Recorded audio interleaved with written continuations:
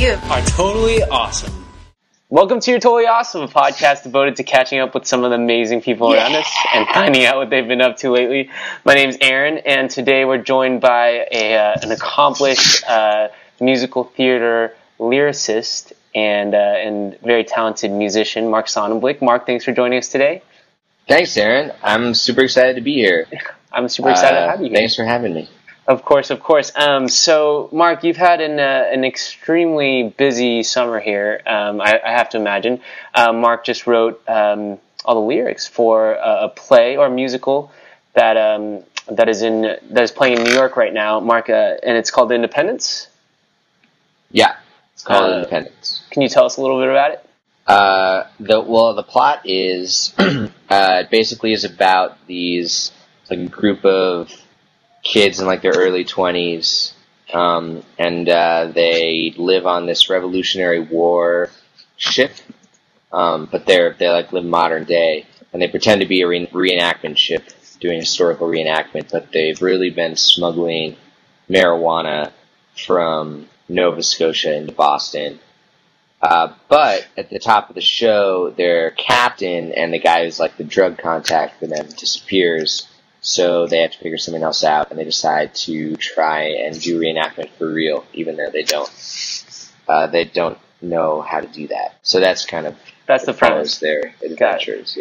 Got it. And something as unique as this kind of storyline, I had to ask: who came up with this? Well, it's a totally original story. I wrote the lyrics for it, and then.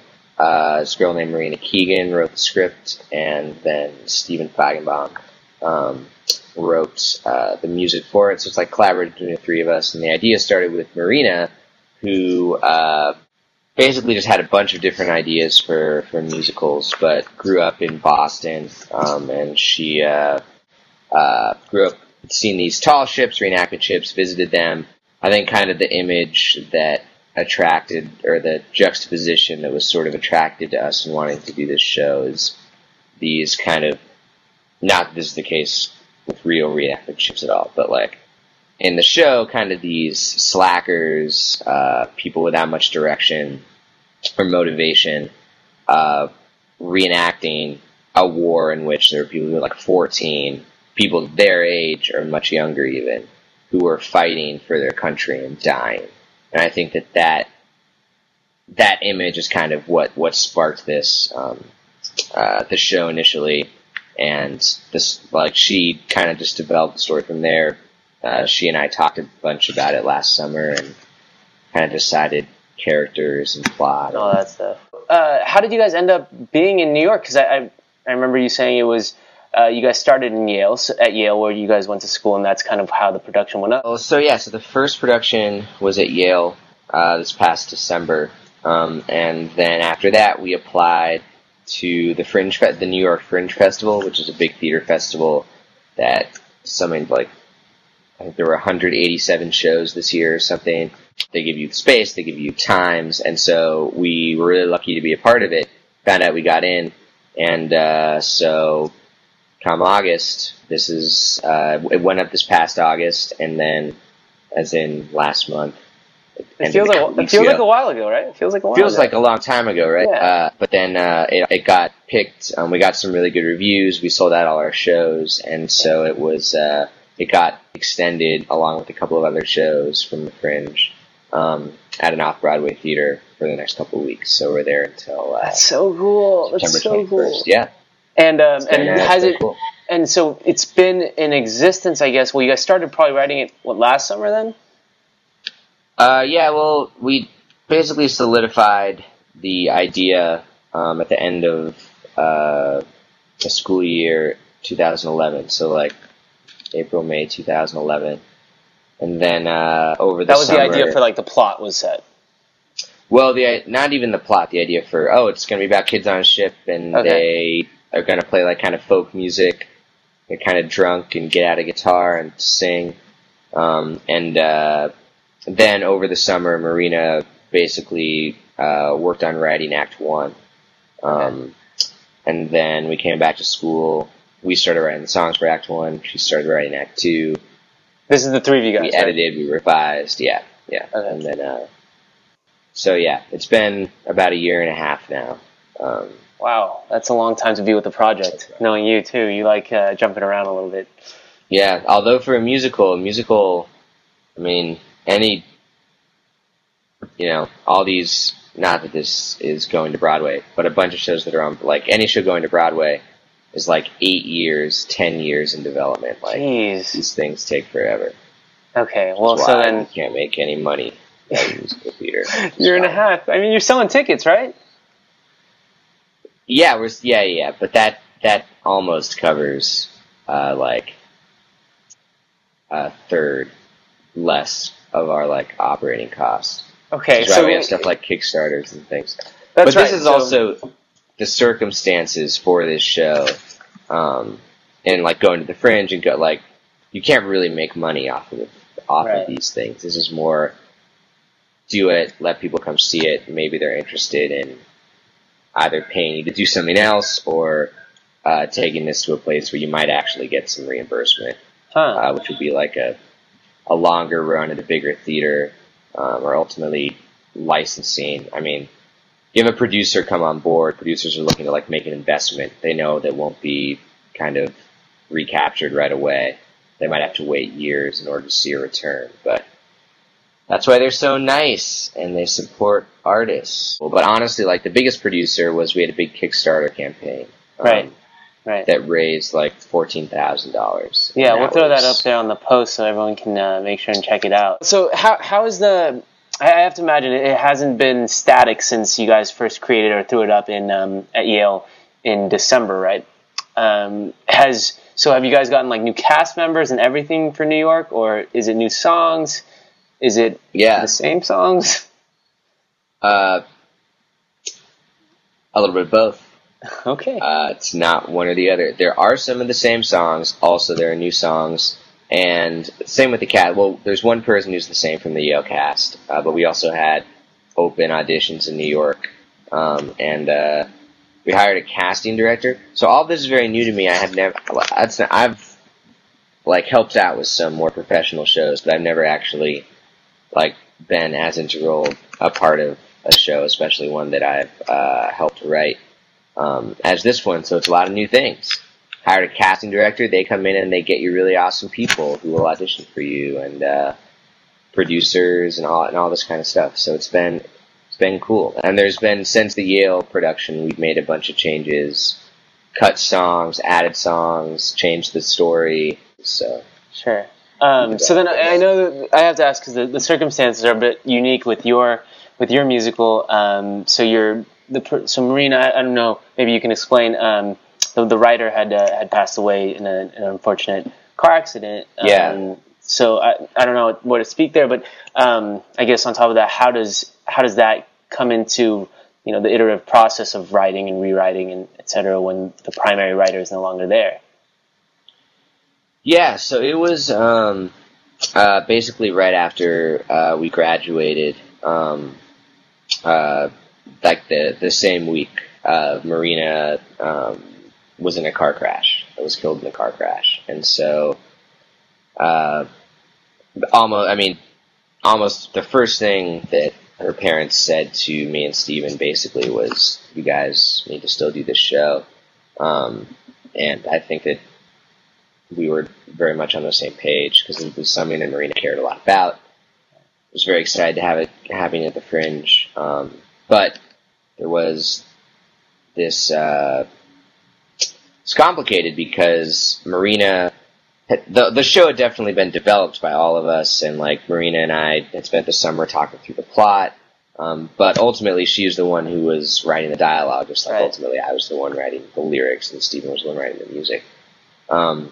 So we kind of faced this problem where there were a bunch of stuff we wanted to change from the first show, not the least of which was for the Fringe it needed to be 2 hours. The initial show was like 2 hours and 45 minutes or something, just a very long show. So we knew we had to cut a lot of material, but also there were a lot of problems with the first show we wanted to fix and change, and obviously adding songs, cutting songs out. Right.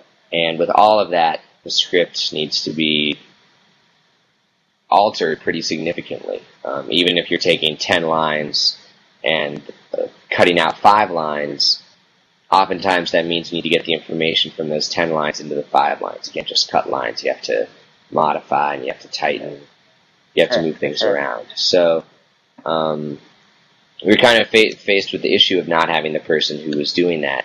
And it sounded like she had the most experience with the actual topic as well, because she was the one that was involved with. I mean, she's the one that came up with the idea, I guess, of the revolutionary vote. Yeah, although I mean the background is really more a frame. Like I think, well, I guess it was nice that we felt fairly confident, and I felt fairly confident as someone who ultimately had to go in and do the writing, tangibly make a lot of the changes.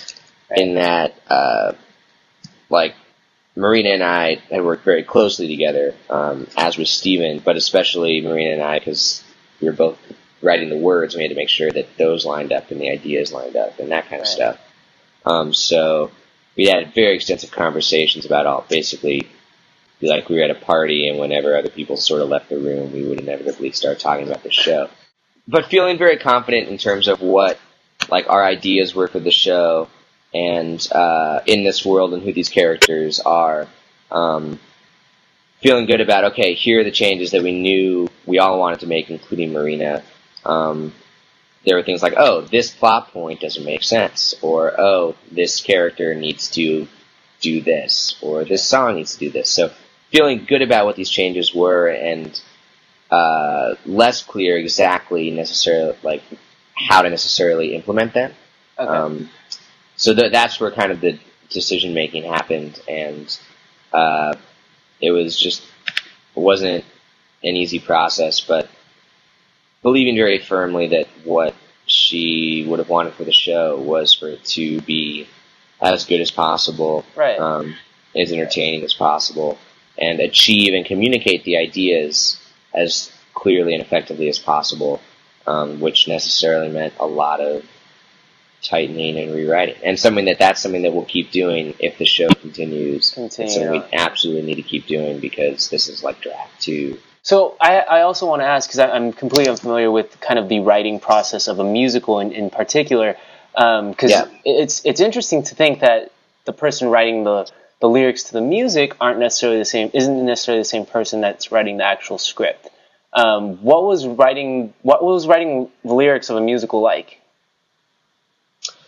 It was great. So I'd done it for a bunch of other things, and it's always a little bit different.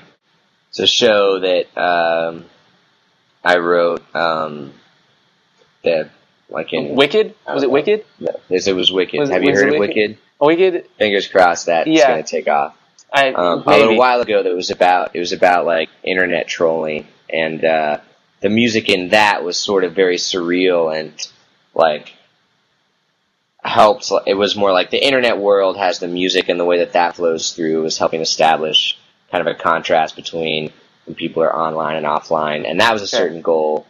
Whereas here, the kind of interesting thing for me was these are kids on a ship who are sort of singing, like, the sort of musical feel is very much folk. There's not a piano in the band. The band is like guitar, drums, fiddle, upright bass, accordion. It's very much sort of folk, alt folk. Type of music I like. Definitely a genre I like a lot. And I think one exciting thing too is, or a big thing to think about with musical theater, or something I think about, is that musical theater used to be the popular songs of the time. Sure. Back in the 30s, 40s, 50s, whatever, like, song would be on Broadway and would also be playing on the radio. It'd be what people really listen to. And that's not really the case anymore. Everyone sort of has to face this question of, okay, you want musicals that really speak to people and connect with them, and also, like, have music that people probably want to listen to, but no one, like, a lot of people do, but the vast majority of people don't switch on Wicked when they are, like, jamming on the car drive. They're not going to win any music requests contests against like Drake or Lil Wayne or those guys. Yeah. He's good, right? He plays music, I think. Right? Yeah. But yeah, that kind of tension. So I think a couple of things excited me about this show. One was, okay, so they're getting together, they're singing on deck, so music's a part of this world because these are people who connect with each other through music. And that's what brings this community together. They, get drunk, they get high, and they sit on deck, and they take out the guitar and, sing harmonies. And they love kind of the old folk traditions. And so this was an exciting opportunity to write a lot of different kinds of songs. There are old sea shanties that was a lot of fun to go on and just look at all these old songs of the sea, work songs. Because sailors sung all the time on these big tall ships when they were sailing around.